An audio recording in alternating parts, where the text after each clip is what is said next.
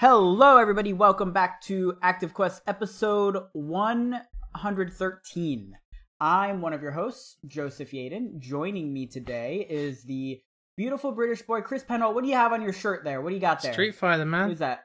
Street Fighter. Mm-hmm. Just OG Street Fighter. Okay, yeah. Beautiful. It's got like this 80s retro kind of moon behind it, and it looks really sick. It does, yeah. But yes, Chris, how are things? I'm a sleepy boy. Yeah, it's been a bit of a challenging week, but I've got through it. How are you? We're drowning in the games. Yeah. Just so I mean, it's kind of a dumb thing to complain about. It's too many free video games. I don't know. Anyway, Chris, it's good to be here with you. Josh, you're looking lovely as always with your cardigan. How are things, Thanks. Josh? I'm tired. I'm working on a Resident Evil 2 article right now, and I'm really excited about it. I pitched a new kind of feature that could potentially be a series at Retroware. It was one of those like that sounds cool. Go ahead and write the first one, and then let's see how. Yeah, but I'm excited. I even went through and found really old like advertisements and pictures from like 1998 magazines for some of the pictures. Yeah. Cool. It's good. Awesome. Josh Nichols, by the way. Hello, Josh. Hope everybody is doing well. Thank you for joining us today. Lots of video games, lots of things to talk about. A couple things before we get into what we're going to discuss. Remember, you can always reach us on Twitter at ActiveQuestShow, via email at activequestpodcast@gmail.com. And remember to keep those iTunes ratings coming. It really helps us out. Share the show too if you like it. Share the show. Thank you. Retweet. Share it with your share it with your neighbor. Yeah. Share it with your dog, your neighbor's dog. Yeah. What else? Am I missing anything? I guess that's it. Okay, here we go. Run of show. Here we go. So here's what we're going to talk about. Like I said, lots of video games have come out. Lots of video games to discuss. We'll talk a little bit about this Balan Wonderworld. Am I saying that right? Balan? Who cares? Balan? I have no idea. I like that one. Balan. Balan sounds cool. Balan. Balan. I said it to Kennedy. I was like, yeah, this Balan or whatever is not doing well. She goes, Bland Wonderworld? Is that what it's called? Bland Wonder? Like, no, that's not, but that's really great. Definitely not bland. Start calling it that. That would be a really good subtitle for like your review headline. More like Bland Wonderland.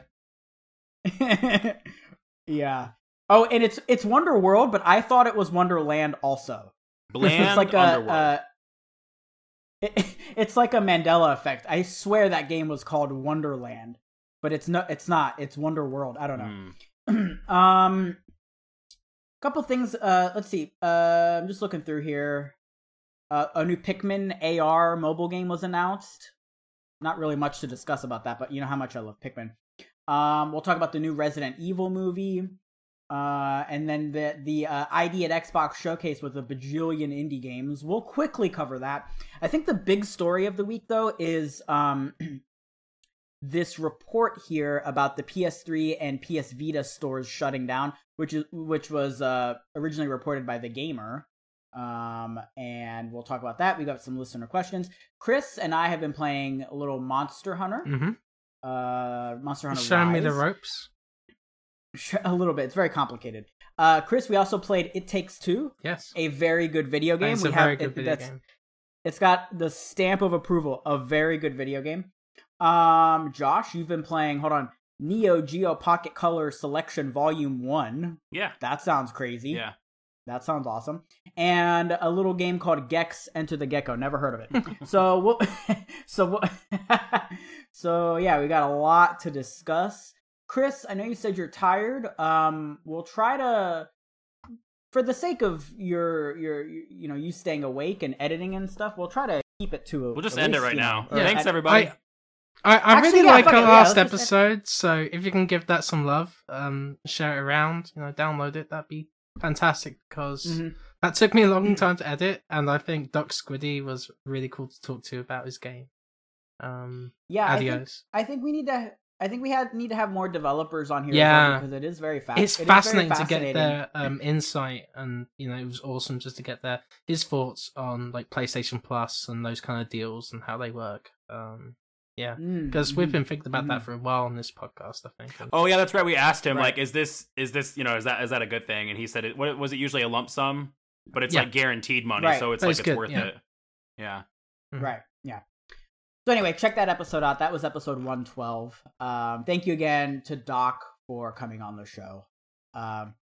Okay, so just a couple quick things here. This Balan Wonderworld it is Wonderworld. Okay, I was like, fuck, is it Wonderland? I just did it. I do that every time. Wonderworld is, first of all, it's not getting very good reviews. No. So that's no surprise there. Thing. And I believe Square didn't send out early copies, which is never a good sign. Yeah. Who's that dumb guy at Square Enix that keeps accepting these pitches? Because we had the Other Man or something like that. The Quiet Man. That's it. The Quiet Man. Yeah. And now this.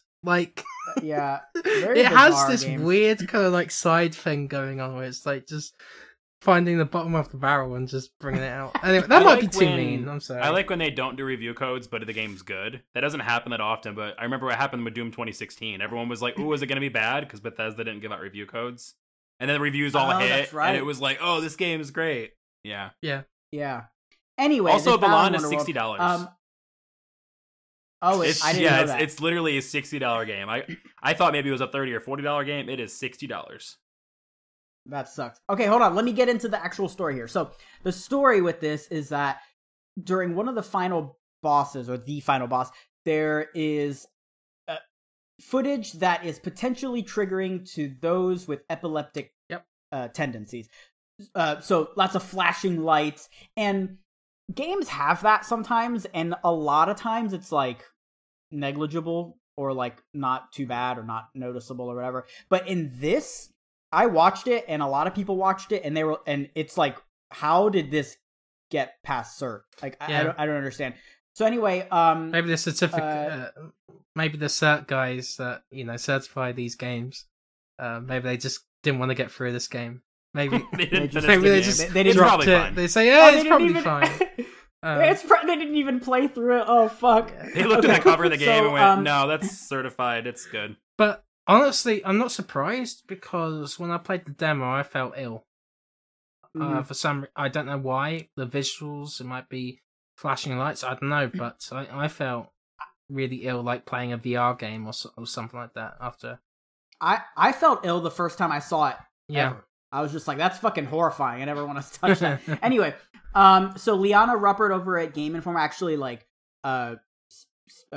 basically published a PSA for that, and then the Balan studio or Balan company, whatever, they said that they were going to release a day one patch, and apparently it's been fixed. So good. I guess that's good. I don't think we're going to be covering that game really in terms of playing it. So. Nobody threatened us with a review code either, so... Yeah, nobody threatened us with a review code. Okay, here's a story that I could probably do a whole episode on by myself, just talking about it, but I'm not going to do that. But anyway, there were a couple reports from Eurogamer, and then also Modern Warzone, which is a Call of Duty website, that basically says that this year's Call of Duty is going to be set in World War II. And it is codenamed Vanguard. Let's see. Call of Duty World War II Vanguard. And from what I understand, that name is probably going to be changed at least slightly. At least that's what the report said. Yeah. The one thing that was interesting, though, is on the Eurogamer report, there was a little bit of a discrepancy. Eurogamer... Here, let me read this right here. This is from Eurogamer. This is Wesley Yinpool. Quote, Modern Warzone also reports, quote, the entire game takes place in an alternate timeline where 1945 wasn't the end of World War II, end quote, and is set in the 1950s. Eurogamer understands this detail isn't quite right, and Vanguard has a traditional World War II setting. So, at this point, it's kind of unclear where in the timeline this is going to take place. But it's interesting. Nonetheless, I think with that name Vanguard, there's a famous ship called the HMS Vanguard, which was a battleship that was built during that time. So for the Royal Navy, so perhaps that has something to do with the game. That it's going to be more like ship combat elements. Because we saw that map in the previous Call of Duty game, right? Black Ops Cold War. There was like there were ships around the map. There were like it was all like focused on like a carrier. I can't remember. It's been a while. On a battleship or something. So I think maybe they could focus more on that with the campaign. But like I'd be down to play another World War II game. Like, yeah, I think in and of itself it's okay. But my whole concern is with Warzone. I don't know how that's gonna work. The idea of Warzone being a consistent thing, but then Call of Duty games that come out each year are different in theme. It just doesn't make sense how that's gonna work with Warzone. Yeah. Like, I actually tweeted about this, and a lot of people had their own, like, ideas and stuff, and all of them, like, make sense, but like, nothing really is, like, great. Like, no solution is great for how that's integrated into Warzone, because, you know, you've got your World War II weapons, but how are those going to compete with your modern weapons? Are they going to just be skins? That's what they should do, I think, is just do skins. It'd probably be the easiest way to I just find it weird, because, like, why don't you just let that game be its own thing? Why does it have to be tied into marketing? These new exactly. games? Yeah, I agree. Well, yeah, because they want people to buy the like game. Call of Duty Mobile isn't connected to the the modern shooters. I don't see why this one has to be. Right.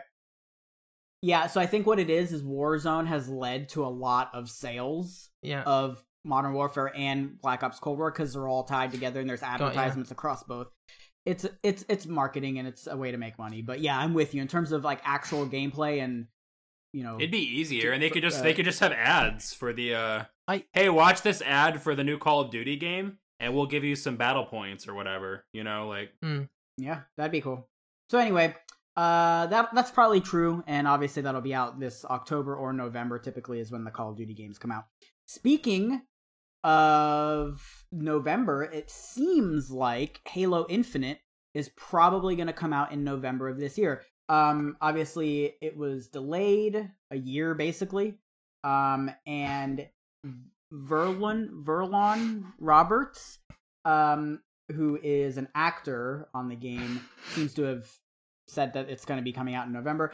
We've got actually a story from Games Radar that you can read here over by, let's see, Kieran Cryer. But yeah, Josh, I wanted to ask you about this. What did you make of this timing? I think you mentioned that this is probably this is what you were expecting. Yeah, right? This is what I was expecting. Halo usually comes out in November, so when they delayed it, like when they first delayed it, my first thing was, okay, it's coming out in November. Like they're not going to delay it for a month or two. They're just going to go, you know what? Let's just release it when we always do and get an extra year of development time. Yeah. So obviously this isn't officially confirmed, but there's an interview with Roberts here, and yeah, they mentioned that it's going to probably be coming out in November. I'm excited too. It gives everybody more time to do replays of games because I haven't had a chance to replay any of the Halos in the last few months at least. I wanted to replay at least a couple of them, and I haven't had time, so I'm happy that it was delayed personally. Yeah, I'm definitely going to play that, and I think it's going to be really good, especially that, you can tell that 343 is taking feedback into consideration, and man, they got an extra year. Like, that's awesome. Like, think of all these games that launch in an unfinished state, and then a year later, they're pretty good. They can't do that. That happens. That happens often, though, right? Yeah. So if you just give them that year to begin with, it'll probably be good. I feel like Halo Infinite as well is like make or break for the series. Like it has to succeed at this point, or it's just gonna go the way of the dodo. They still have their TV show coming out soon too. Like more information came out on that, so I think they're gonna make sure it's good because, like you said, Chris, they have to. Like, they can't. I'm pumped. I'm so pumped for that, and I got my Series S. I'm gonna play the shit out of that. I'm excited. In Game Pass, Josh, we need to. In Game Pass, yeah, I don't have to pay for it. Although I want to see if we can get it early. Oh my god, I would love that. We'll see. Just for coverage purposes, yeah. So yeah, we'll see what happens with that. We'll probably find out maybe around summertime.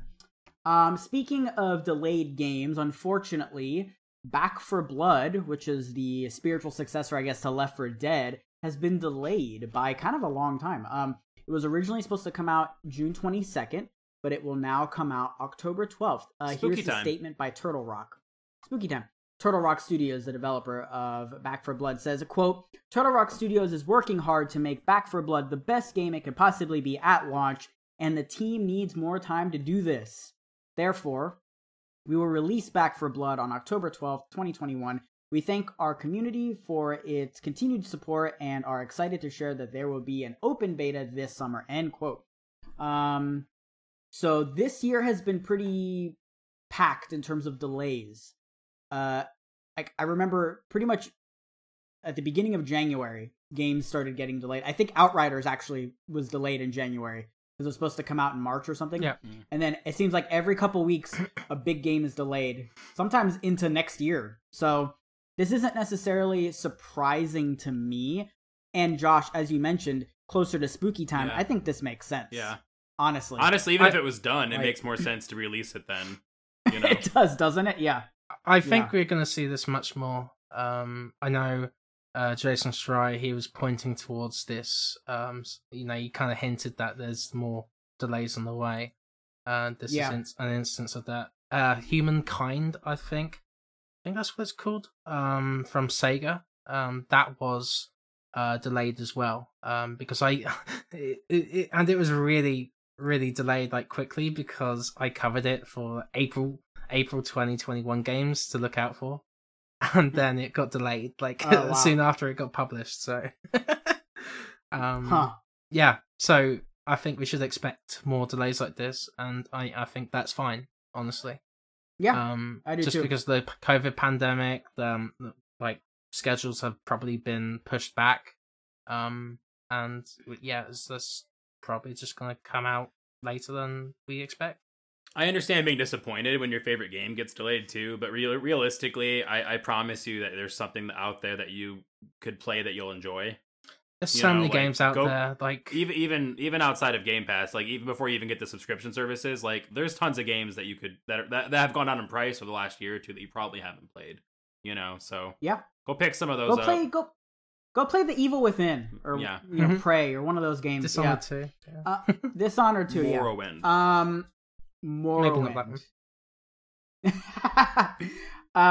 Okay, speaking of new games here, Nintendo just randomly announced this Niantic partnership, and it looks like they're making a Pikmin game. It's a mobile game, and it's AR. Chris, you shut your whore mouth. Chris, you shut your whore mouth. Chris, I'm not a whore. I love how you said that. Okay. I don't think you're a whore, Chris. But, so Pikmin is one of my favorite games. Let me read this here because it's interesting. This is gonna, it seems like it's gonna play similarly to Pokemon Go, just in that you've got this AR sort of, I don't know, mechanic or formula. Let me read this here. This is I guess it's a press release from Nintendo. This is on the Nintendo website. Niantic and Nintendo team up to create a mobile application featuring Pikmin, the first in a series of apps that the two companies will develop together. The title is designed to make walking more fun. Okay.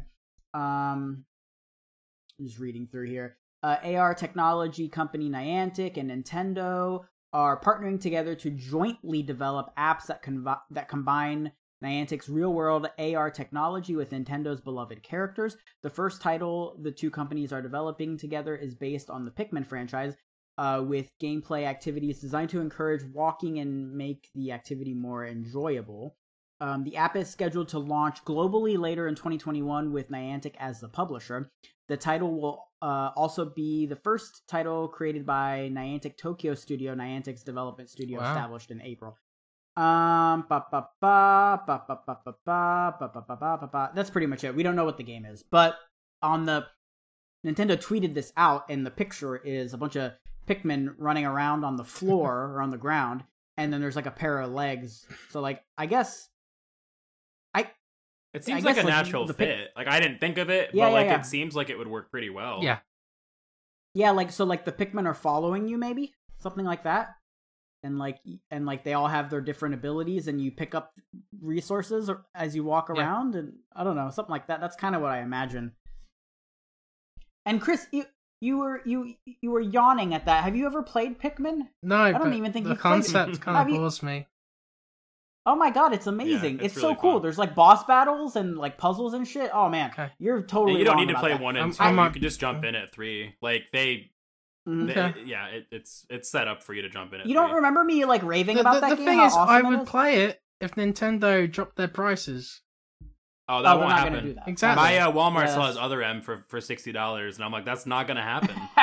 No one's gonna buy Other M for $60. But I don't know. The more exciting part of this news is that they'll be working on other Nintendo franchises as well. So I would love to like Breath of the Wild, but in AR, where you find different creatures and treasure along the way in your walks, because it's kind of natural for Zelda to work with this. Put Star Fox on phones so I can gyro and shoot stuff. Seriously, that'd be so much fun. Like what And other they're not using Nintendo Star Fox franchises anyway, could they use? so There's a bunch. I mean, you could pretty much do it with almost anything. Dylan's Except Mario Rolling Kart, Western. kind of weird. Bring him back. You guys remember Dylan, the armadillo? I love him. What's his name? Dylan's Dylan Rolling the Western armadillo? on 3DS. It was a semi-open that. world tower defense game, and it was a cowboy armadillo. Oh no, I don't remember. was Is good. that like a downloadable game? Yeah, it was really cool. I don't Can you remember that. imagine like a first-person Fire Emblem game? No, Where I don't wanna you're get in stabbed. grids. What? I sure can't. Yeah. You're like on a grid with other people. That'd be kind of cool. It's in first person. Yeah. That'd be kind of interesting. Harry they Potter could make chess. it work, honestly. I'm down. Yeah, kind of. Yeah. So we'll see what happens with that. Yeah, I do think it's fascinating that there are other titles we're working on as well. Sorry for the Pikmin hate. I just don't care for it. It's not nice, Chris. I know. Pikmin's very I good. apologize. I'm a whore. Pikmin's very good. You're a whore. Did you say you're a whore? I'm a whore. Okay.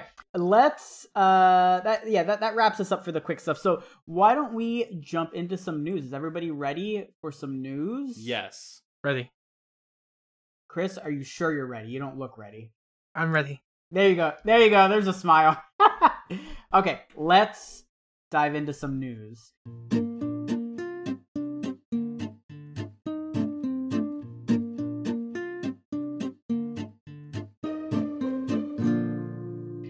That face you're making is the face you make when you listen to a really nasty riff. It's like a frown almost, but where you're just like, The listeners can't see the face I'm making, obviously. If you look up the Meshuggah face, actually, here, let's see. Meshuggah face. Let's see. Yep, there it is. There. Look up Meshuggah face. You'll know. You know exactly who makes what I'm that talking face about. a lot is Pikachu. Yeah, he kind of does. I'll bet he's listening to some He thick kinda does. riffs when he's with his like Pikachu AirPods or something. I love how you said that. Some thick riffs. All right, Riffs. let's talk about Resident Evil. There's a new movie coming out, which, if you just quickly say that Resident Evil movie, you probably roll your eyes because you think of the what is it? Paul Thomas. No, it's W.S. Anderson. Paul Thomas Anderson. Yeah, Paul. Isn't that it? Paul W.S. Anderson. That's it. Something Yeah, like that's that. it. Anyway, at first I almost those said Wes movies- Anderson, and I was like, I would watch a Wes Anderson Resident Evil movie. Yeah. I was like, wait, Wes Anderson's good. Hold on a second. Yeah. Anyway, the ones with the Mila Djokovic or something. Yeah, that's his wife. Those are bad. Yeah, they just make Resident Evil movies together. Oh, that's his wife? Yeah. I didn't know that. That's why he doesn't have shit. to put a lot of effort in. Basically, they're just like having fun making movies and getting money. Like, No shit. I didn't realize that, huh? Okay, you learn something new every day. All right, here we go.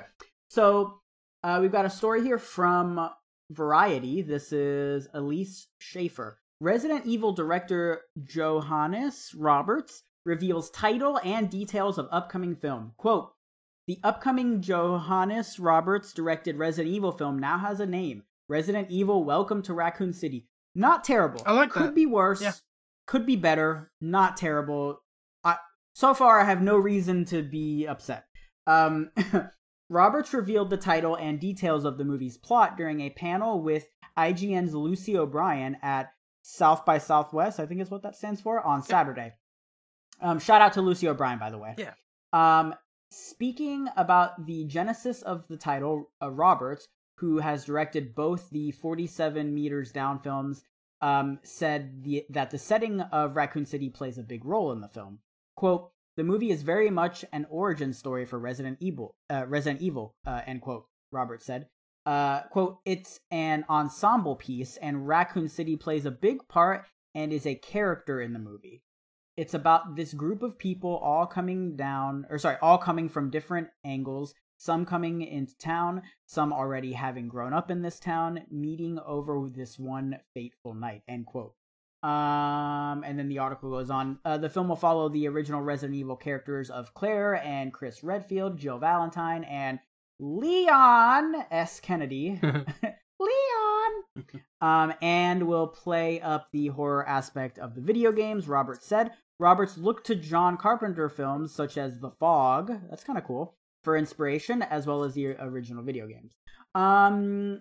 Yeah, and then it just kind of goes on. We don't want to read the whole thing here. You guys can take a look at the Variety article. But the nice thing is that, yeah, this seems like it's going to be more faithful to the video games, which I think that's like usually the number one complaint with video game movies is that like the people in charge of making the movies have no idea what the video game is. Yeah. It's basically just slap. Most video game movies that are good for a long time, we would say it was good, but it was like good with caveats. Like Silent Hill was a good movie, but like it wasn't a good adaptation of the game. You know, It's nice to have. I have kind of like good movies. I'm cautiously optimistic about this. I love Resident Evil so much. I would pay $1,000 for. I don't know. I don't know. I'm very excited about Resident Evil Village. Very, very excited about that, and just the future of the series. I love it so much. So like for me, I'm the guy who's gonna watch this, right? Like I'm the target audience for this, and I'm mildly pumped for this. I'm just gonna say that title is smart as well, because that's gonna get classic Resident Evil fans to come to watch it as well. Because Raccoon City is like that's the pivotal moment in Resident Evil history, and that's like such a treasured part of. It lets them know, hey, this isn't those other movies. History, come watch this one. Yeah. Right. And the way it's phrased, "Welcome to Raccoon City," that kind of almost makes me think that there might be more. Like, welcome to Raccoon City, like this is the start of something big. Like, I don't know. Honestly, I think I'm hoping this is good, but I'm already excited for the other one too. So like, even if this one's just fine, at least I'm getting my the show. Yeah, my Resident Evil. Well, the show, and we're getting a movie. We're getting another. We're getting like a CGI. Oh yeah. Yeah, we're getting that too. That's like Resident Evil 4. In between 4 and 5. So yeah. Interesting. So we actually have a question here. We'll answer this now just because it's relevant. Zion Grassel, I think that's how you say the last name. Over from Nintendo Life. Asks, what are your hopes for the new Resident Evil movie? I'm personally hoping it's more focused on the horror of surviving the Raccoon City outbreak than the overall action of killing zombies. And that kind of idea goes for the games as well, right? Like, I'm way more into the survival aspects than the shooting. Like, obviously Resident Evil 5 and 6, we've talked about it a million times. I like the survival horror aspects better. Yeah, I think you can do a lot with like the camera angles, kind of like the original games. That'd be so cool if they did. To make it more like claustrophobic feeling and like up the ante in the horror department. Yeah. I think there's a lot they can do with this to make it scary, because the Paul W.S. Anderson films are just action movies. Like, it's just people blowing away zombies, right? If they do it right, it's cheaper. Like, you don't have to have a million explosions and everybody with a machine gun. If you do it right, it could be cheap. I think it'd be cool though if they keep the suspense growing, and then at the end, at the climax, there's the big boss fight with yeah I think that could be cool. Mr. X. That'd be fantastic. I want Danny DeVito to play Mr. X cool. Though. I love Danny DeVito. I want him to be chasing them in the next Mr. X hat. I do worry though that's there's too many characters in this movie. Like, I feel like it should be split in 2 movies because, like, they each have their own perspectives in the story. And I feel like if you put that all in one movie, that might feel rushed. But yeah, I don't know. You might run into like a Spider-Man 3 scenario where there's too many characters. If they change it to like one central antagonist instead of 2 throughout Resident Evil 2 and Resident Evil 3, then I think that would work. I want the zapping system to be in the movie too. I want there to be 2 different beginnings and endings so I can mix and match. Yeah. Oh my god, that'd be wild. That'd be wild. Anyway, I'm pumped for this. I'm a sucker. I'm almost like willing to give it the benefit of the doubt just because I want it to be good. And that's probably bad. That's like setting myself up for disappointment. But nonetheless, I'm very excited about that. And I think it could be really cool, and I'm cautiously optimistic. Okay, let's talk about this ID at Xbox showcase. There's a lot here, and we just don't have time. We don't have the bandwidth to literally go through all of these games here. But what I think we can do is I'll just read off the games that were announced. And if there's anything on there that you think is worth discussing, which I think there is, we'll talk about it and sort of do like an abridged version of this just because there's so much here. Yeah. But yeah, on, what was this, Friday or Thursday? There was this Xbox ID, it's called ID at Xbox Showcase, and they just announced all these new indie games, or indie games that already existed but maybe hadn't been on Xbox and are coming to the platform. So, here's the list of games that were featured during the showcase. I will read them alphabetically here. And thank you to Games Radar for compiling this, Connor Sheridan. Adios. Hey, there you go. Aerial Knights Never Yield. Airport for Aliens Run by Dogs. Alba, a wildlife adventure. It just sounds like I'm making up words. Alchemic Cutie, Among Us, Art of Rally, Astria Ascending. That's that game that's made by the Final Fantasy developers. That's a JRPG. It looks really cool. Atrio, The Dark Wild, a trio. I don't know. Blaster Master Zero. Oh, that game is sweet.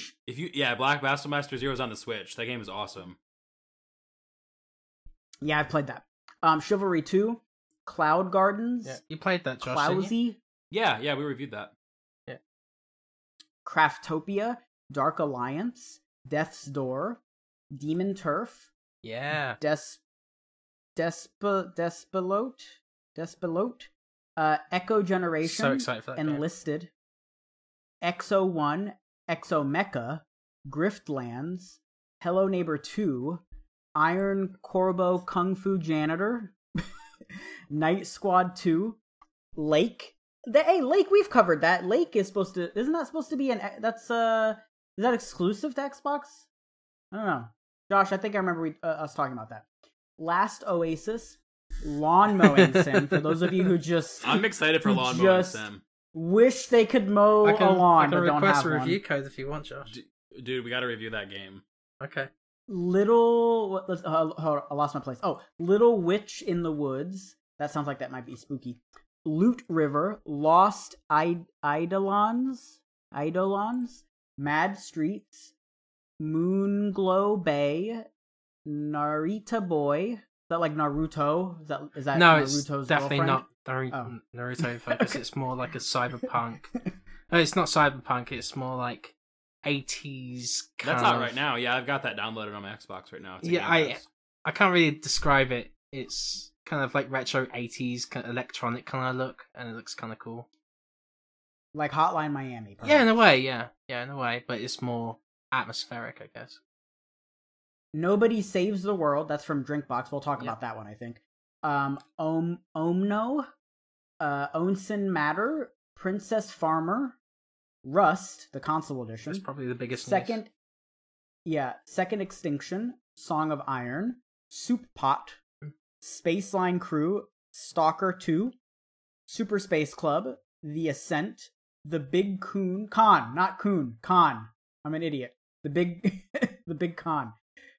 The Forest Cathedral, The Last Stop, The Rift Breaker, The Wild at Heart, 12 Minutes, which a lot of people seemed excited about, Void Train, and We Are the Caretakers. So out of there's just so many games, obviously. I wanted to just quickly mention, Josh, I know you said this before we started recording. What is it? Nobody Saves the World? Yeah, Nobody Saves the World. Let's see. Yep, Nobody Saves the World. That's the Drinkbox game. So Drinkbox Studios is the team that made Guacamelee and Guacamelee 2 and Severed, which was that touchscreen game. Very, very cool. It's like a first-person dungeon crawler. Very, very cool. It's on Switch game. and Vita. The Vita, whoa. Yeah, interesting release. Yeah. So Nobody Saves the World is an RPG with a bunch of different like classes and stuff. It's like top down or not really top down. It's like isometric-y kind of, and it looks different for this studio because it's like more RPG focused, but the art style is pretty much like what you would expect from them. And I think that looks really cool. Josh, you were pumped for this. Yeah, you get to take on different forms. So like it showed them turning into different animals and different it's almost like a class changing game, kind of like Bravely Default. Yeah, where you can change a job system. Yeah, but it's like a job system thrown into like an RPG kind of roguelite. Like it looks really cool. Yeah, I didn't know about this until this event. If it was announced before, I didn't know about it. Okay, it was. No, it was announced. Yeah, I think it was announced at the event. This looks great. This and 12 Minutes are what I'm looking forward to the most. Right. Yeah, a lot of people were pumped about that. Chris, anything jumping out at you on this list here? Yeah, Edge of Eternity. I'm looking forward to that. It's like a JRPG-inspired title that has musical contributions from Yasunori Mitsuda, who worked on Xenoblade Chronicles and Chrono Trigger. And then I looked up Little Witch in the Woods, and this is just from Xbox's website here. Little Witch in the Woods is a fantasy role-playing game where you get to live the life of a witch. You'll play as Ellie, a little witch that has just come to a new town. You are set to be a part of the witch's house. However, when you arrive, it appears that the town is near empty and the witch's house is in disrepair. Your ultimate goal is to master witchery by learning potions as an apprentice at the witch's house and gather materials around the land. So it's not a horror game at all. And it has like this really cute I thought it might be spooky, kind of like pixel art kind of style. So yeah, I don't know, that's actually something I'm looking forward to checking out. But out of those 55 games, 22 of those are coming to Game Pass. That's excellent. Hell yeah. Yeah. I think all those games are all fine and dandy, but the game of the show for me is Lawn Mowing Simulator. But yeah, that Super Hot game as well. I was able to check out the stream a little bit, and that was quite fascinating because like you're playing as influencer or on this Facebook like website for just food. And weird. Yeah, like it even has like a 5-second rule kind of like mechanic in it. Holy shit. Yeah, so it's kind of cool. It looks like a cooking kind of simulator game that's unlike most on the market. So yeah. Little complaint. Cool. Mm-hmm. Hello Neighbor 2, missed opportunity. Should have called it Hello Again Neighbor. Would have been a lot better. Would have stood out. Would have been good. Welcome back, I neighbor. thought the presentation was kind of bad. Personally, I thought the interviews kind of dragged on, and some of them were really awkward, especially that Super. I don't watch those. I just watch afterwards. Same with Nintendo Directs. Yeah. I watch them when they're done. I fast forward through the Smash Brothers stuff and the things I don't want to watch, and then I read articles on those. By that I mean they need to make these better, or people are going to do what I do probably and not watch them because. And then the presenters were talking a load of crap, and I'm like, just show us the games, you know? Just yeah. Like, so pacing was really bad. A lot of games, a lot of them are probably going to be really awesome, and as Josh said, 22 of them are coming to Game Pass, so you have no reason to not check out. Including Nobody Saves the World. That's one of the ones coming to Game Pass. Yeah, exactly. What is Xbox Game Pass, Josh? It is well, we got to figure this out because it was already the best deal in gaming, and they bought Bethesda. Like now what? Yeah, it's the greatest deal in gaming ever. It is the ultimate deal in gaming. There we go. I love that. I love that. The ultimate deal in gaming. We gotta get that ad. I'm working on it. Gotta get that Game all right, Pass money. I tagged Xbox. I said, "How does one go about getting a sponsorship?" They didn't reply. I tried that before as well. They didn't reply. Okay, let's cover this last story here, and then we'll take a little break. According to sources familiar with the matter, don't you love that? Sources familiar with the matter. The PS Vita and PS3 and PSP stores are going to be permanently closed this year. So this comes from The Gamer. This is Kirk McKeon. I'm not going to read the whole thing. I'm just going to read the first couple paragraphs here. Quote, the PS3, PS Vita, and PSP stores aren't long for this world. According to a source familiar with the situation, verified by The Gamer, the stores are due to be closed down from July. The announcement is planned for the end of this month. PSP's and PS3 stores are to be closed on July 2nd, while the PS Vita store will stay open until August 27th. After those days, you will no longer be able to purchase digital copies of games or DLC for any of the Sony consoles mentioned above. Okay, so this is assuming this is true, which I think The Gamer is a pretty reputable source. Yeah. So we'll I write for The Gamer, so it was quite interesting to see the website I write for just all over the place being sourced. Right? So, yeah, exactly. Everybody was sourcing. I will second Kirk McKeon on this. So I trust him as a decision. Okay. Yeah.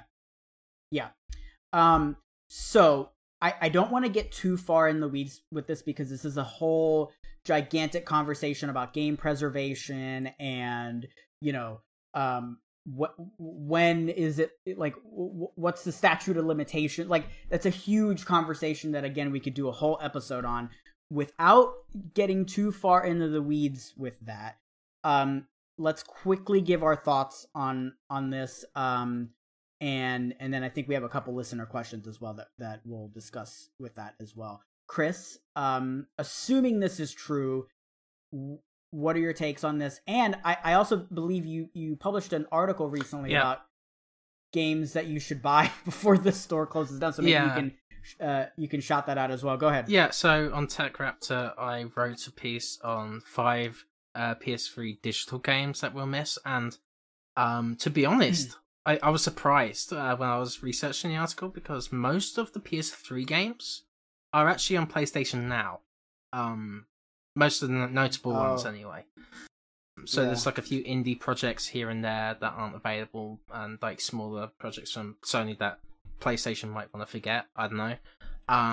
But yeah, it's annoying personally for me. I really don't like how Sony treats its retro content. I feel like with Xbox being backwards compatible with almost every system that they've released, Sony should be doing the same. I think it's possible to bring PSP games and Vita games to the system. I think that's doable. The PS3 has a specific engine in it that makes it hard to port over to future consoles, and Sony have explained that. But I feel like PSP and Vita games should be stored somewhere safe. And be available to purchase on modern platforms. And I think Parappa the Rapper came from the PSP port. Right. So they've shown that, yes, they can do it. But for some reason, PlayStation's been putting money towards it, and it's frustrating, personally. Because I play a lot of retro games. I want to play my stuff.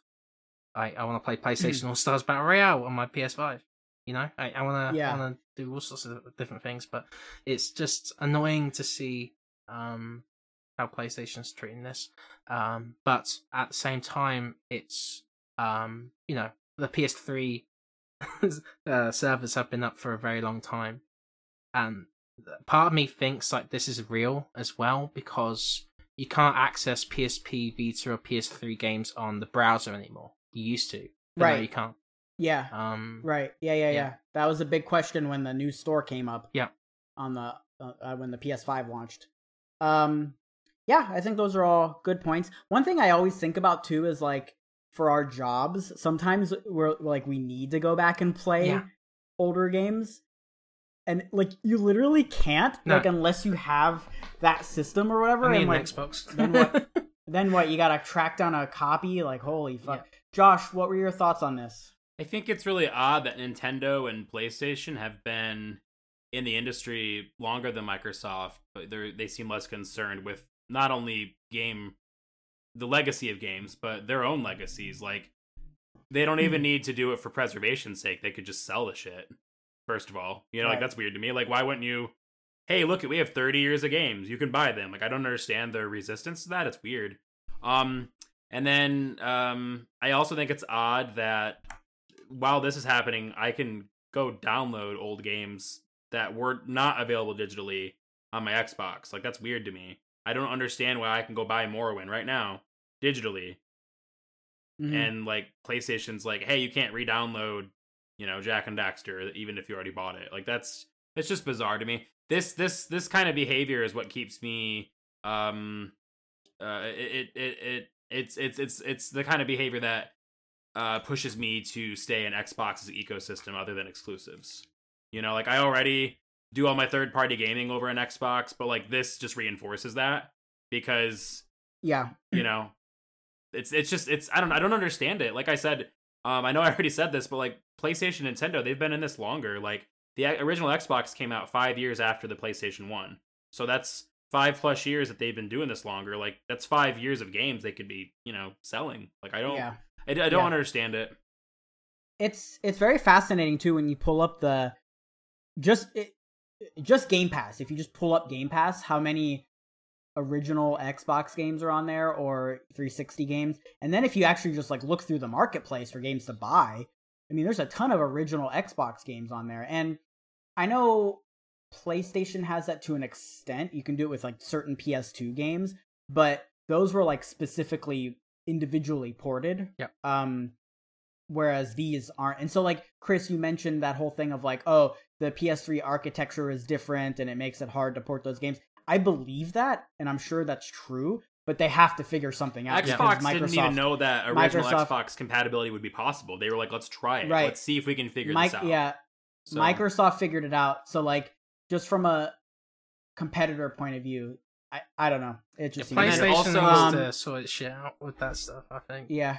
Also, something else that I think is neat that Xbox is doing is they do all the work on this. Like, Ubisoft doesn't have to make their old games work. Xbox reaches out to them and they're like, hey, we can get Rayman running even better than it ran before. They show it to them and they go, yup, that's cool, go ahead. And then they start selling it. Like, that's... Yeah, PlayStation can do the same thing. And the reason I bring that up is because think about the absurd amount of PS1 games and PS2 games that... I mean, those libraries are huge. And what's weird, too, is, like, the technology, I think, is there somewhere because there's a lot of PS1 games you can buy on the Vita. Yeah.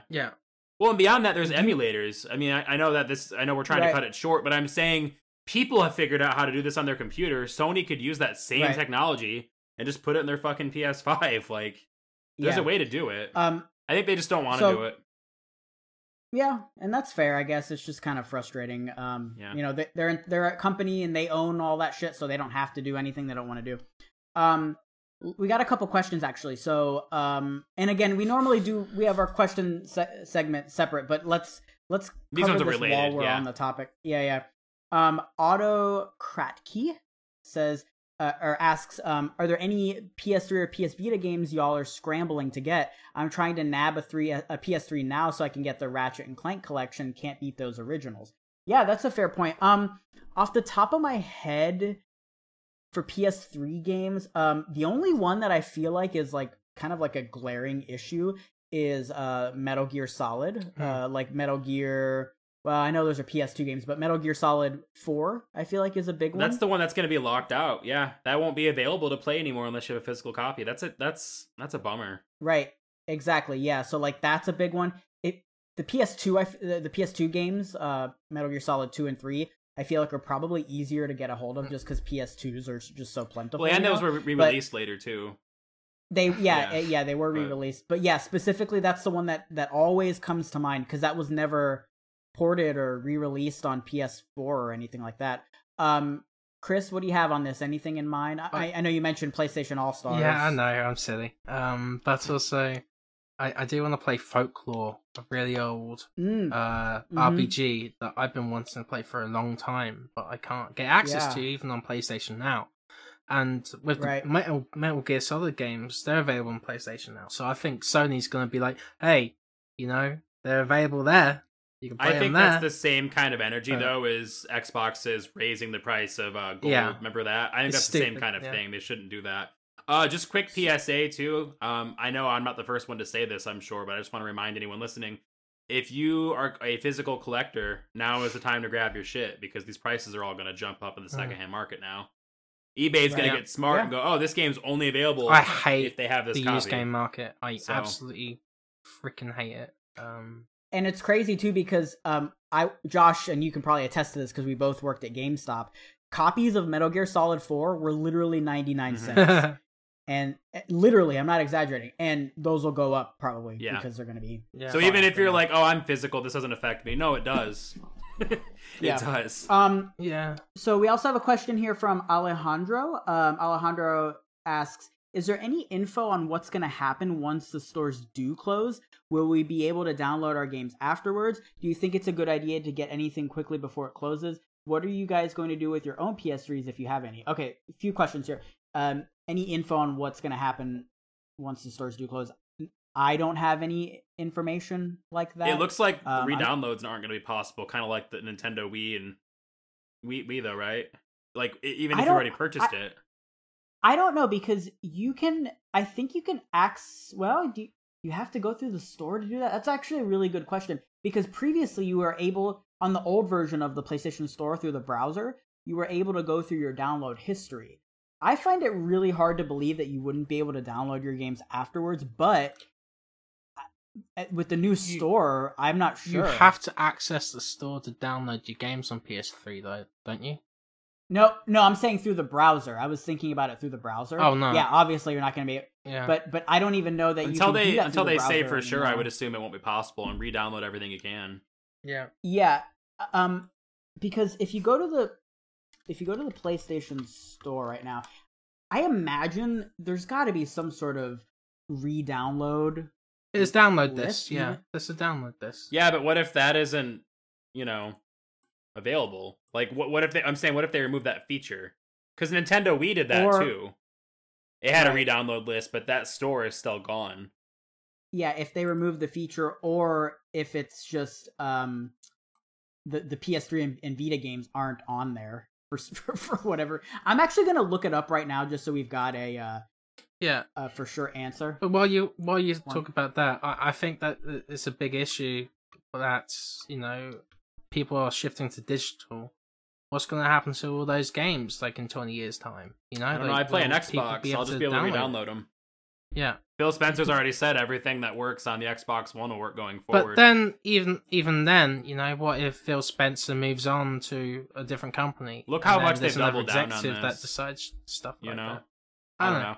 It's possible, but I'm just saying physical. The issue is not physical versus digital. The issue is these fucking companies need to either invest in preservation or they need to promise to always sell them.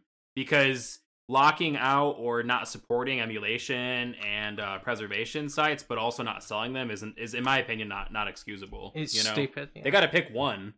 So if you're not going to sell it to me, then make it like abandonware on PC. There's a shitload of games you can download on PC for free, and it's legal, and it's because you can't buy it anymore.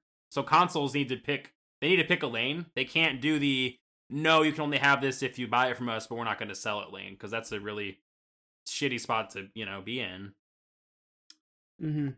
Yeah. So anyway, this is kind of I'm looking here, game library, and I looked up how to re-download your games through the browser here, and when you click on game library, I'm just looking here.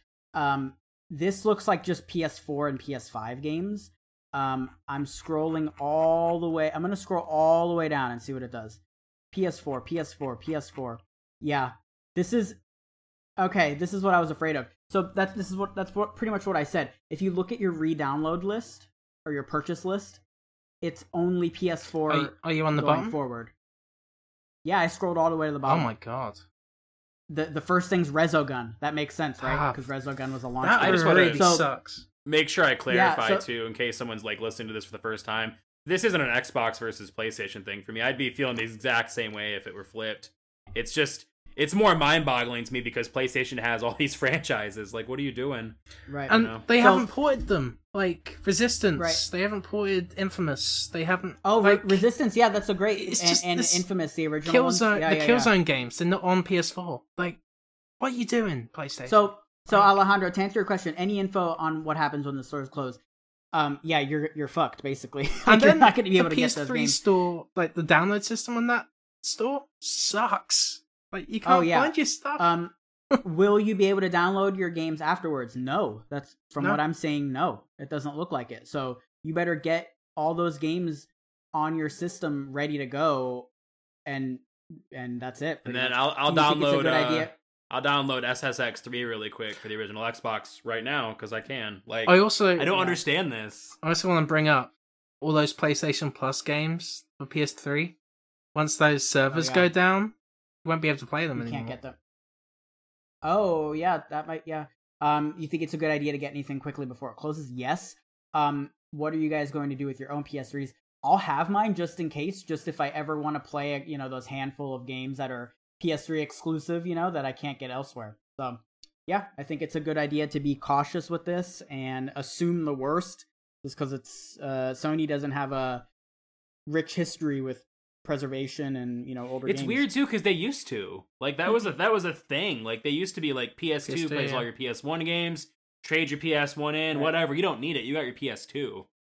I don't. And then the PS3 too, it was fully So we've spent enough time on that, so we do need to move on.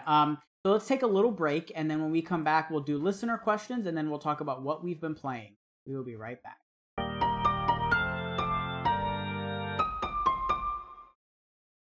All right, everybody, we are back. Let's get into some listener questions here. Or did I fuck that up? I guess I fucked that up. Normally we do the listener we do the listener questions and then we take a break, right? I don't know. Chris, help me out here. You used to do news and then break, then listener questions. It's a forever. Oh, okay. So this is fine. Okay, cool. It's been a week. Yeah. Okay. So we did that. So really, we only have 2 other questions to get through. And remember, you can always reach us on Twitter at ActiveQuestShow, via email at activequestpodcast@gmail.com, or every Wednesday we post our Twitter thread asking for questions and comments from our audience here. So we've got actually a question here. We answered a lot of them throughout the show, but we've got one here from number 1 50 Cent Blood on the Sand fan. I'm sure you all are dying. Sure you all are dying to hear from this person.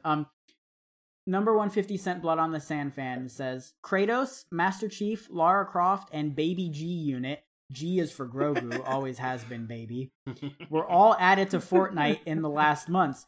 When do you think 50 Cent is getting added? It's a crime that 50 Cent hasn't been added to this game already. He needs to. My only problem is he's bulletproof, so it'll be, like, unfair. Oh, yeah. They'll have to take away that ability for the game. Oh, otherwise it'll be overpowered. But when do we think 50? Soon. Probably around E3. Honestly, with Fortnite, you never know. Honestly, like, if you had said this to me, like, 3 years ago, I'd be like, that's ridiculous. But, like, it still probably is ridiculous, but it's way more likely, I think, now than it ever has been, just because Fortnite is so crazy. I think here on August 42nd, that's when 50 Cent is going to be added. Okay, here we go. August 50th. Hey, you know, with that update, there's going to be a candy shop available. And you can just I'm sure there will be. Yeah. Okay, and then we've got one more question here. I'm sure you're all you have no idea who it possibly could be from. There's only one person it could be from, Chris and Josh. It's from number 1 Turner and Hooch fan. No. Number 1 Turner and Hooch fan says, hey, my gaggle of goofy gigglin' gamers. That's a great alliteration, by the way. My gaggle of goofy gigglin' gamers. My question is, Do you think that my copies of Turner and Hooch on VHS I ordered are stuck on the big boat in the Suez Canal? Oh, I ordered 51,000 copies. I think Turner and Hooch fan caused this. This might be. Yeah, you're the reason definitely. This happened. You have too many copies on the boat, and it's the weight was too much. And they're gonna find out that's what's on there. They're gonna blow the ship up and just build a new ship. You know. Well, number one Turner and Hooch fan, I'm really rooting for you that you get your copies. Why 51,000? Why not just 50,000? I think he's starting a cult. He's starting a cult. Oh, absolutely. For loving. Yeah. Turner and Hooch. Yeah, and he's gonna get people to join it, and then when they do, there's a bunch of weird stuff's gonna happen. Tom Hanks is their savior. Tom Hanks is their savior. Oh god! As long as it doesn't get as weird as like what happens in Midsummer, the movie, I think we're okay. Because that movie just really creeps me out, like a lot. It's like really creepy because it's I don't want to get too far. It's presented as this like happy thing, but it's like really creepy. Hey, and I'm gonna be on Turner and Hooch's show or something like that. I did some voice lines for him, and I was really wacky with him, so I might share. Oh, beautiful! Cool. That sounds cool. Number one Turner and Hooch fan. So thank you for your question there. Thank you everybody for your questions. Okay, let's dive into what we've been playing. I don't think we'll have too much to report here just because we've only just started playing a lot of these games. Before we get into anything, though, I do want to say that I have finished Yakuza Like a Dragon. And, boy, that is one of the best video games I've ever played. I mean it. Wow. Chris, you need to play this game. Yeah, I do. You need to. I do, yeah. You're required to play this game. I think this game is required playing. I really do. This is up there, man, with like Portal and really, like up there with like Skyrim, whatever. You may or may not like Skyrim, but like important games. This is up there, man. This game, it's so funny. It's got one of the best stories ever in a video game, and that's coming from me, who doesn't usually care about video game stories. The ending, I was like. What even when the ending happened, and I'm sure you have heard me say this before, but I played the entirety of this game on my phone through remote play because that's how JRPGs are meant to be played on a handheld. Go play this game, seriously. It's on Game Pass. Like it is unfathomably good. I don't know if this one's in Game Pass.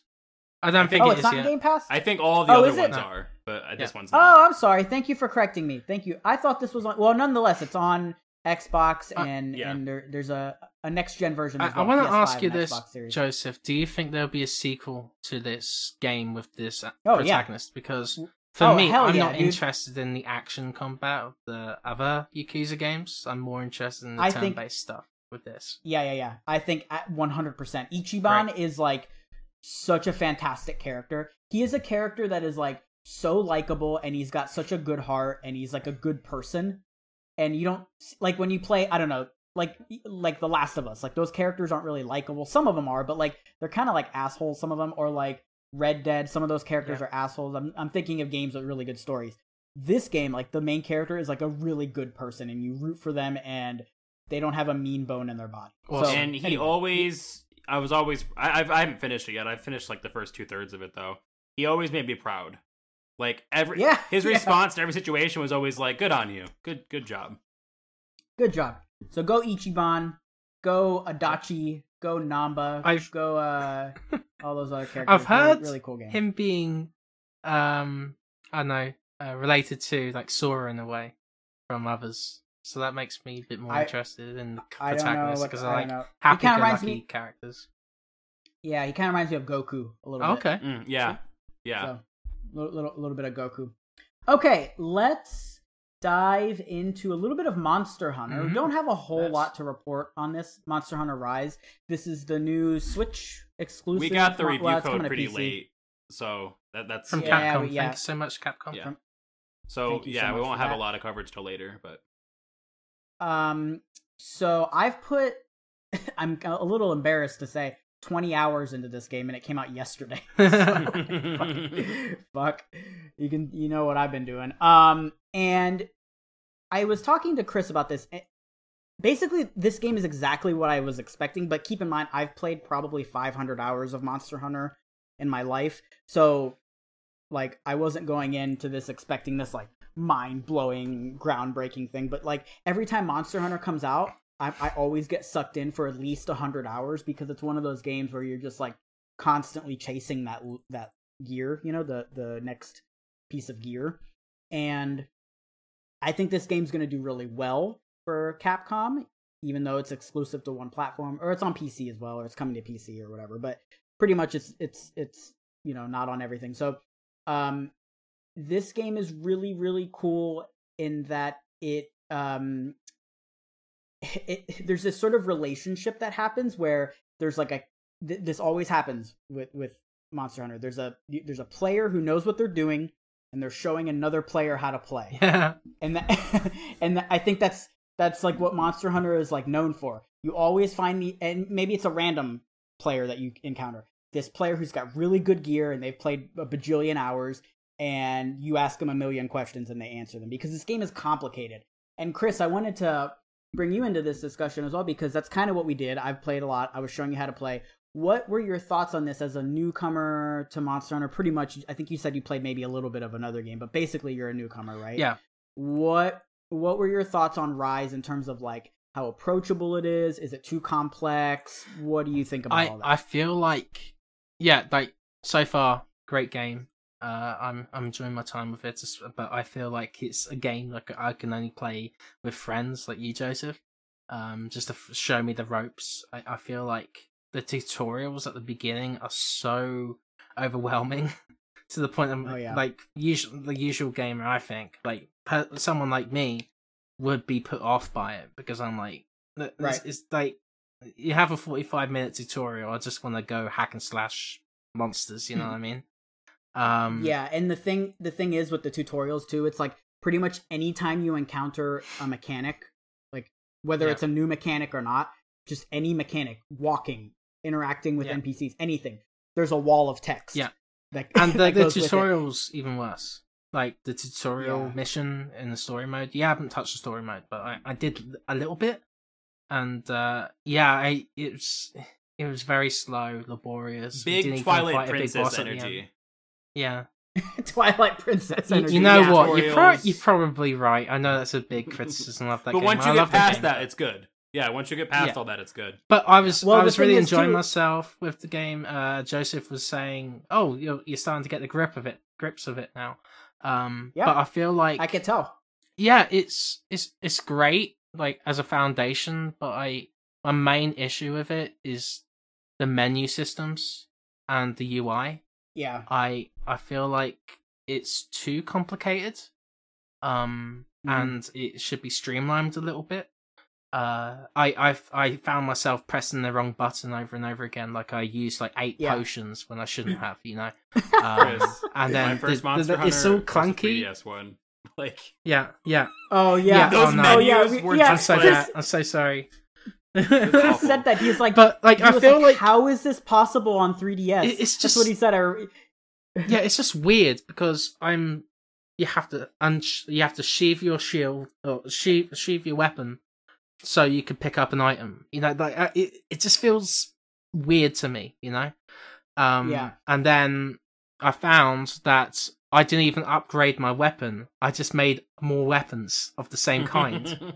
So I'm like, so it's a skill tree. It's a skill tree. So you have to like make the next weapon in the tree, basically. Yeah. I don't know. So there are some UI menu-ish problems I had with the game so far, but I think once I get more adjusted to the game, get more advice from you, Joseph, I think I'm gonna enjoy Monster Hunter Rise.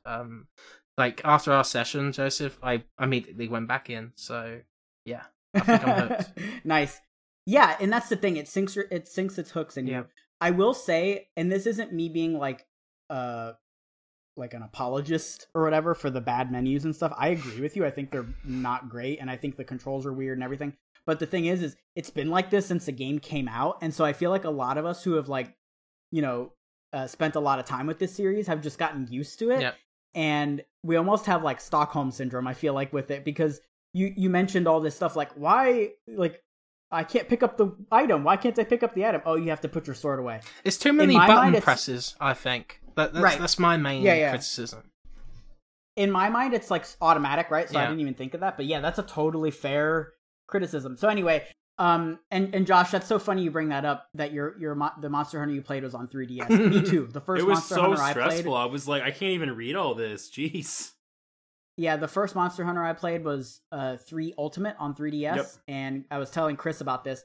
It had cross save with the Wii U, and basically I would go to school, play all day at school instead of doing schoolwork, and then come home, transfer my save to the Wii U, and play online with that. I put 300 or 400 hours into that game on the Wii U. It's crazy. Anyway, by the way, this game's awesome. Happy 10th birthday, 3DS.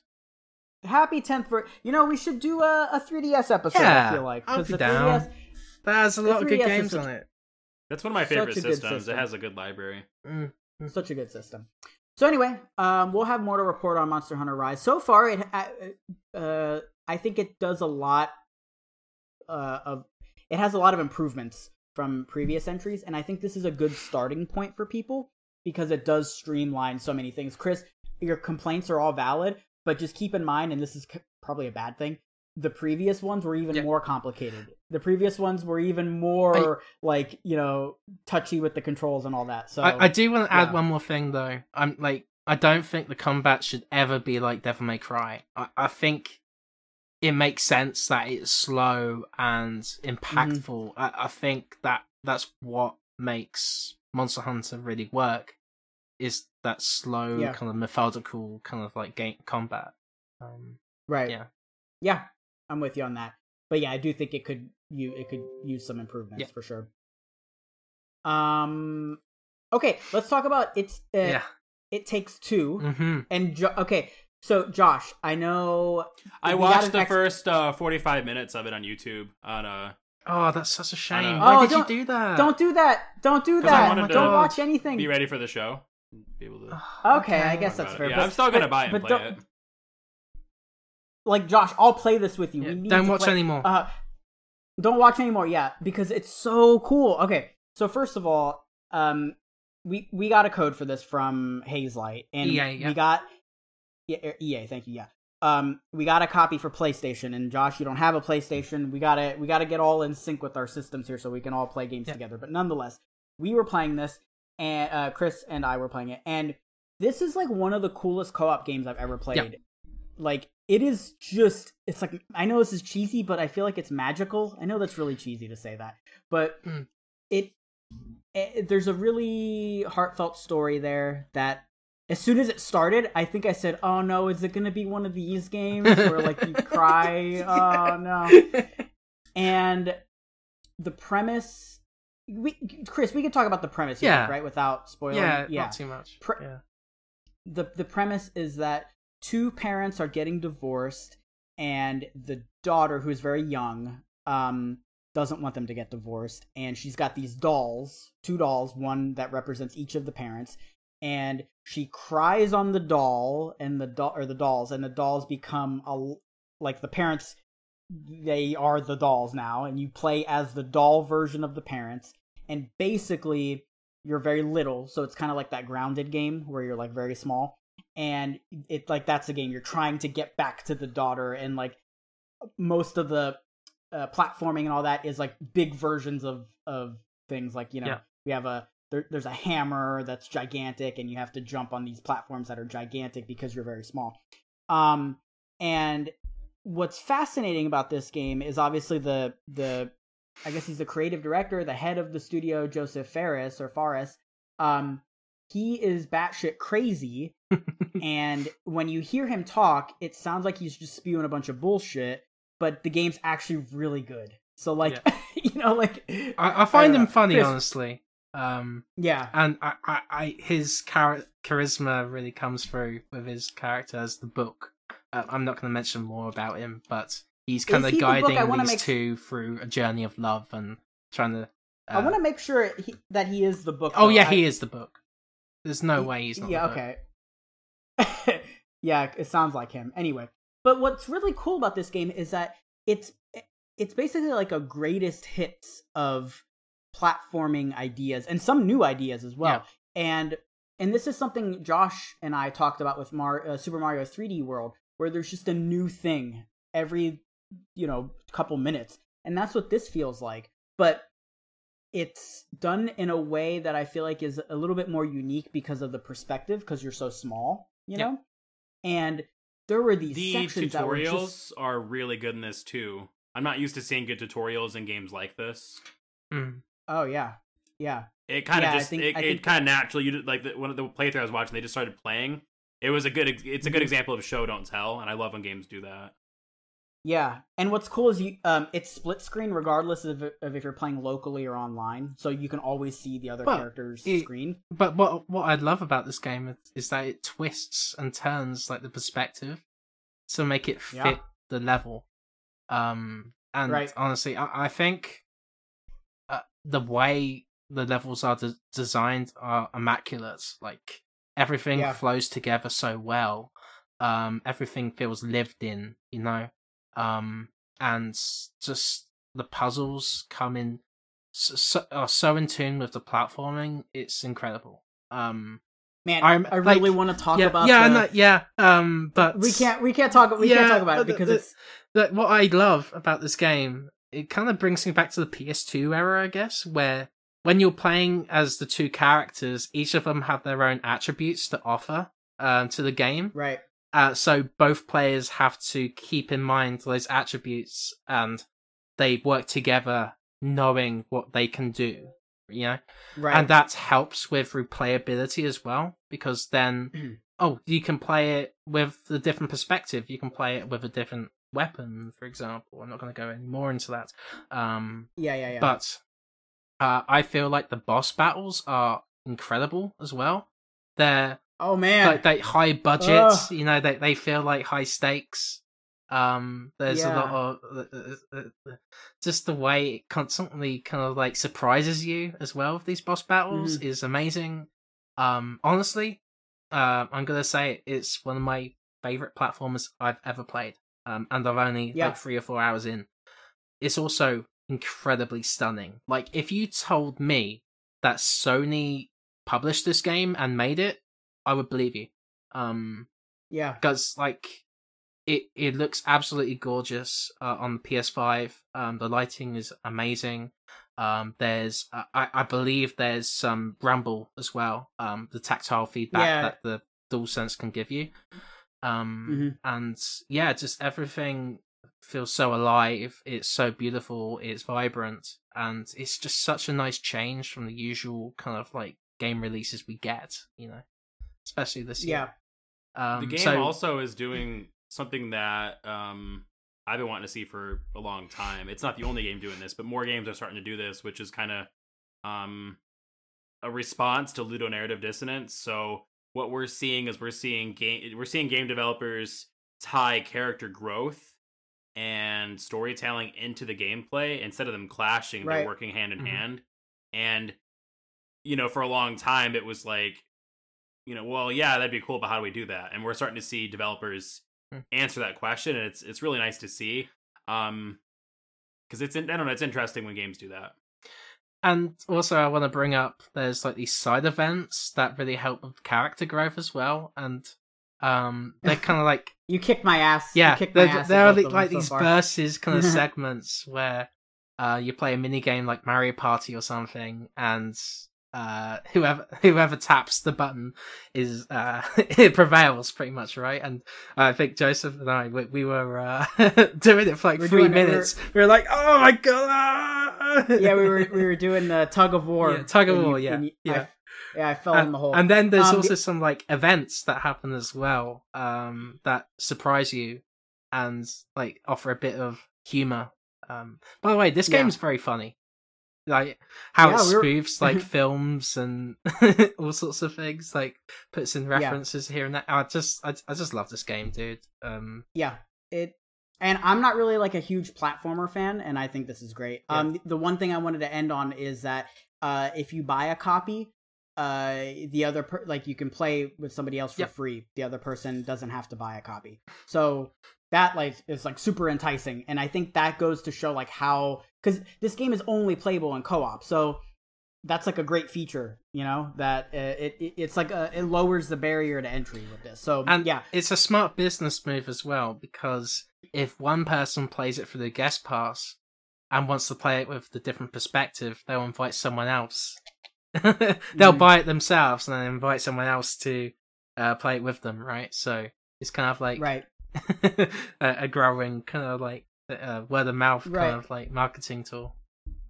Exactly. So Josh, I highly recommend playing this. I'll play it with you on Xbox. I want you to experience this game because I think it's really special. I think we're going to be talking about this at the end of the year for our Game of the Year episode.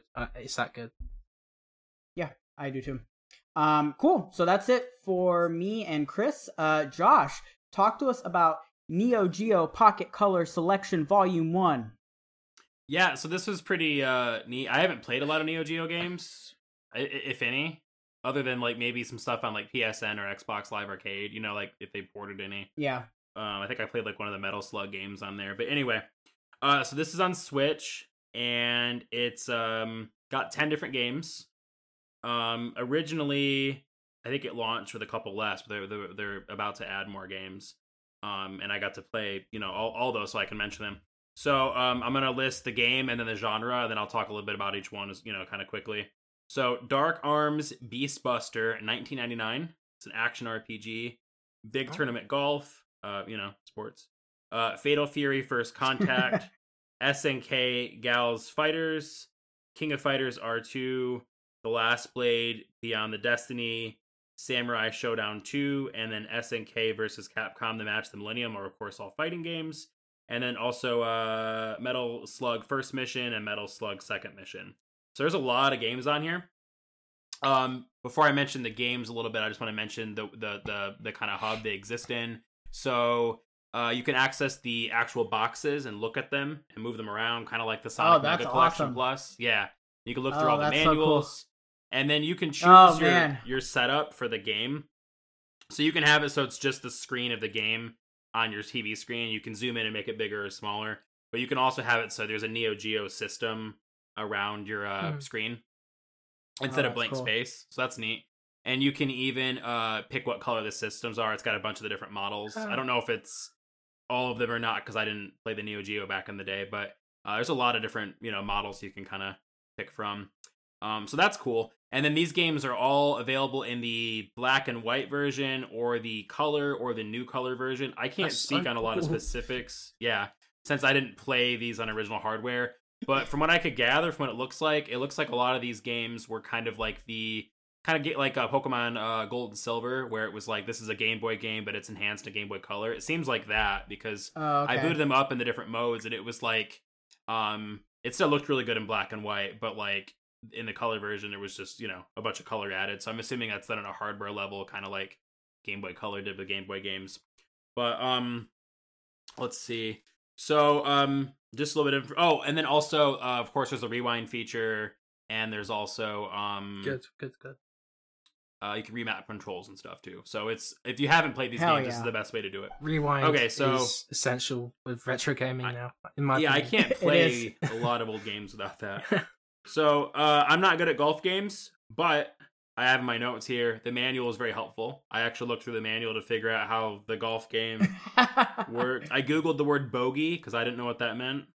Bogey's when you get a -4, or no, -1. It's a nasty thing that comes out your nose. No, -1 is a bogey. So Big Tournament Golf, really cool. It was really cute, really colorful, and I was actually able to get a hole in one at one point. So I was starting to pick up on it and learn, so that was neat. Dark Arms Beast Buster is kind of like a Zelda-ish game, but instead of the open world, it's like their hubs.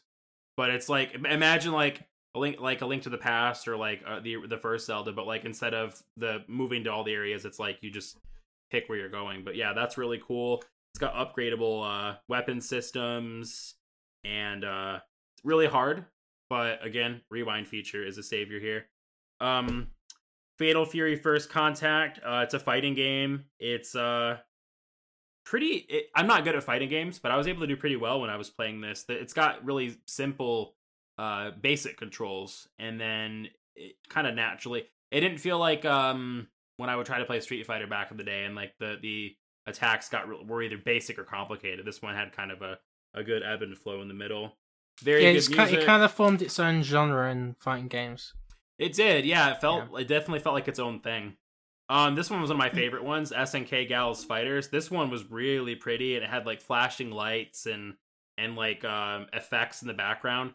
I wish I had a Neo Geo back in the day, because this thing's like a souped up, almost like in between Game Boy and Game Boy Advance, and this was competing with the Game Boy and Game Boy Color, so it's like they were, really. This is pre-Game Boy Advance, and it just looks, there's a lot more detailed. The screen's small on the original system. I looked it up, 2.6 inches. But oh wow! Of course, you can zoom in on here. Does it look bad when it's on no, big screen? It looks good. I think it probably just had really good resolution for the screen size, is what I'm guessing. Because there's a lot of detail on there. But yeah, for the SNK Gals Fighters, music was really good too. King of Fighters 12-2. I'm not good at the King of Fighters games. I've tried, those are the ones I have played before. I tried them out just to see how they play. They play really good. There's no issues. I'm just really bad at those games. That brand of fighting games. I'm not good at the easy fighting games. Like, even I'm bad at like Street Fighter. I'm not good at fighting games. But same thing with Last Blade, Beyond the Blade. It plays well. I'm just not good at fighting games. The Metal Slug games are fucking awesome. I don't know if you haven't played them, it's worth grabbing this collection alone for those. Have you guys played those? I have. No, yeah. I have not. Okay. I played Metal Slug like on the arcade back in the day. Okay. They're run and gun games, and you get power-ups, you get different weapons, missiles. You get the Metal Slug tank, which can run enemies over and just fire in all directions. I'm sold. Yeah, it's pretty awesome. Really cool. Yeah, I'm not that old, by the way. I just played like it like an old arcade when I was a kid. But I always tell people when I say the NES, when I tell people the NES was my first system, I always say I'm not old. I just grew up poor. Like my neighbors, my friends had Super Nintendos, and I was still, had the NES. And then the SNK versus Capcom game was really, really cool. Like, I played this one for a long time. It's actually got like these cute graphics, not quite like the chibi style. Am I saying that right, Chris? Yeah, chibi. Yeah. Okay, not quite like that, but kind of like 1 foot in that, and kind of like kind of reminds me of those what are they, Noid? Oh, the Nindroids. Yeah, it kind of reminds me of that style a little bit, because it's like, it still looks like Zangief, but he looks like a cute little little figure. So that was really cool, getting to see Capcom figures in this like weird and different style. That series is well renowned. Like, it's one of the most loved fighting game series ever. It's good. Yeah. Like, I'm gonna be playing this one for a long time. But yeah, I would super recommend this. There's 10 games in it. It's $40 full price. You're getting, really good games for $4 a piece. And I don't even like golf games that much. I've always been one of those, like, I don't like golf games except Mario Golf, but this golf game was really cool. So you gotta play Everybody's Golf. That's the best golf game. I want to play that one. Yeah, that one looks really fun. But yeah, very good. And then other than that, I'm not going to be talking about it just because of where we are on time. But I am replaying Gex Enter the Gecko. I have not played it in 20 years, and I'm doing a retro review of that on RetroWare. And I played it a lot back in the day, but I haven't played it since then, so it's been fun. Oh, and you got a review code for Neo Geo, right, for RetroWare? Yes, yeah. Yes. Okay. No, well, I requested it for RetroWare, and then someone was already covering it, so I was like, I'll just do my coverage on Active Quest then. There you go. So, cool. Yeah. Beautiful. Cool, thank you, Josh. I'm looking at our list of games, and that's a very varied eclectic list of games here. Yes. Yeah, very eclectic group. So, cool. All right, that wraps us up for episode 113. Chris, Josh, thank you for your time. Thank you, everybody, for listening. We really appreciate you. Mm-hmm. Chris, where can people find you when you're not on the show? Yeah, you can find me at Panwell Writes on Twitter. You can check out my written work on The Gamer and Tech Raptor and RetroWare. Bunch of cool articles coming up there. I have 2 reviews coming out soon for Doctor Who, The Lonely Assassins, and Lost Words Beyond the Page for RetroWare, and I'm excited to write about them. I'm also going to have a feature on a new website, and I'm very excited about it. and I'm gonna do the interview tomorrow for it, and I'm just like I can't wait to share about it. But yeah, you can also check out my my other podcast, my Hero Academia podcast, Go Beyond. And yeah, you can each and every week. Vaughn Hyde and I we go through the excruciating details of each and every episode. And I'm glad that Joseph Yaden seems to be loving the show. I'm like the actual cartoon, not me. Not our You podcast. should see if he wants to guest sometime. I bet you could get him on. Oh man! Oh, we have plenty of spoilers on there, so I know it's going to be a long way out. I think I would do an episode with you guys. Yeah, if there was no spoilers, and if you're cool with me, like I've only seen a few episodes, so I don't know how good I'll be on. Funnily enough, yeah, very good show. I got my sister to watch it recently, right? And she was just waiting, but she was just around the door. So I thought, hey, Sophie, do you want to get on the podcast just to talk some shit about My Hero? And we did that, so it's kind of funny. That's awesome. That's cool. That's cool. But yeah, that's it for me. Josh, where can people find you when you're not on Active Quest? You could find me on Twitter at itsdrickjersh. Also, you can read my work on Retroware. I had an article go up almost every day last week. I didn't notice that until a few minutes ago. You're killing it, man. Very tired, but I just reviewed Journey of the Broken Circle, and that was very good. And I also just did an article on The Gaming Historian. I would really recommend that. I rewatched every single one of the YouTube videos that I'd been watching that channel for a long time, but I hadn't seen every video. Yeah. And I was like, if I'm doing this feature, I want to watch every video in chronological order. And like, that was cool, period, because I like The Gaming Historian. But like, I just gotta say, it was really interesting starting off at like 2008 YouTube and then going forward. You know, YouTube used to be like so much more warm and unique and different. Like, it just reminded me like it but yeah, I don't know, YouTube changed. YouTube changed so much. YouTube changed. Sponsored by Squarespace. There's definitely still good stuff on YouTube, but like, man, like, it used to just be people being like, hey, I'm here to talk to you about this thing I'm really interested in. It was just all people like that, and it was you know, it was Go listen to my ray guns. Go get your ray guns. Oh my god. All right, thank you, Josh. And you can find me on Twitter at Joseph Yaden. You can find my work at Digital Trends, Games Radar, a bunch of other places. I'm going to be having a lot of coverage for Monster Hunter over at Digital Trends, so you guys can check that out. And then this coming week, I think there's an update going live for Warzone, so I'll have some coverage over at Games Radar for that. Also, I just saw all your Fortnite stuff you wrote. Holy shit, you've been busy. Oh yeah, I cover Fortnite every week. Yeah. Every single week. Yeah. I was looking through your Muckrat because I check for your guys' articles when if I happen to be doing run a show, and I saw like just so much stuff. I was like, oh my gosh. Because when the new season of Fortnite dropped, there's all these new things, and so I'm like, well, I gotta do all that. It's like that day in the office when Michael Scott has like all 4 of those paperwork days line up on the one day. It's that for you with Fortnite when the new season starts. Exactly. You need to squad up for that, Joseph. We do need to squad up. It's so fun playing Fortnite because it's so much easier than Warzone. Like, I get dubbed so easily. Oh my god, yeah, I get dubbed so easily in Fortnite. The whole building shenanigans though, that like kills me every time. I get dubbed. Really? I win probably half. I win like half the games I play. Jeez. We should all squad up. I'm pretty good at Fortnite too. Let's do it. Let's do it. So we want to thank everybody for listening, and we will catch you on the next episode. Bye-bye. Goodbye.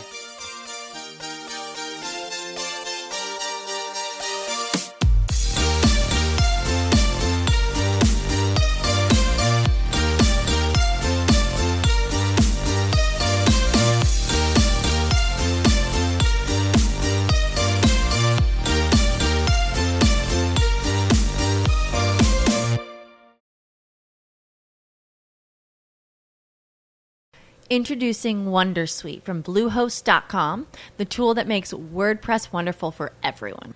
Website creation is hard, but now with Bluehost, you can answer a few simple questions about your business and goals, and the Wondersuite tools will automatically lay out your WordPress website or store in minutes. Seriously.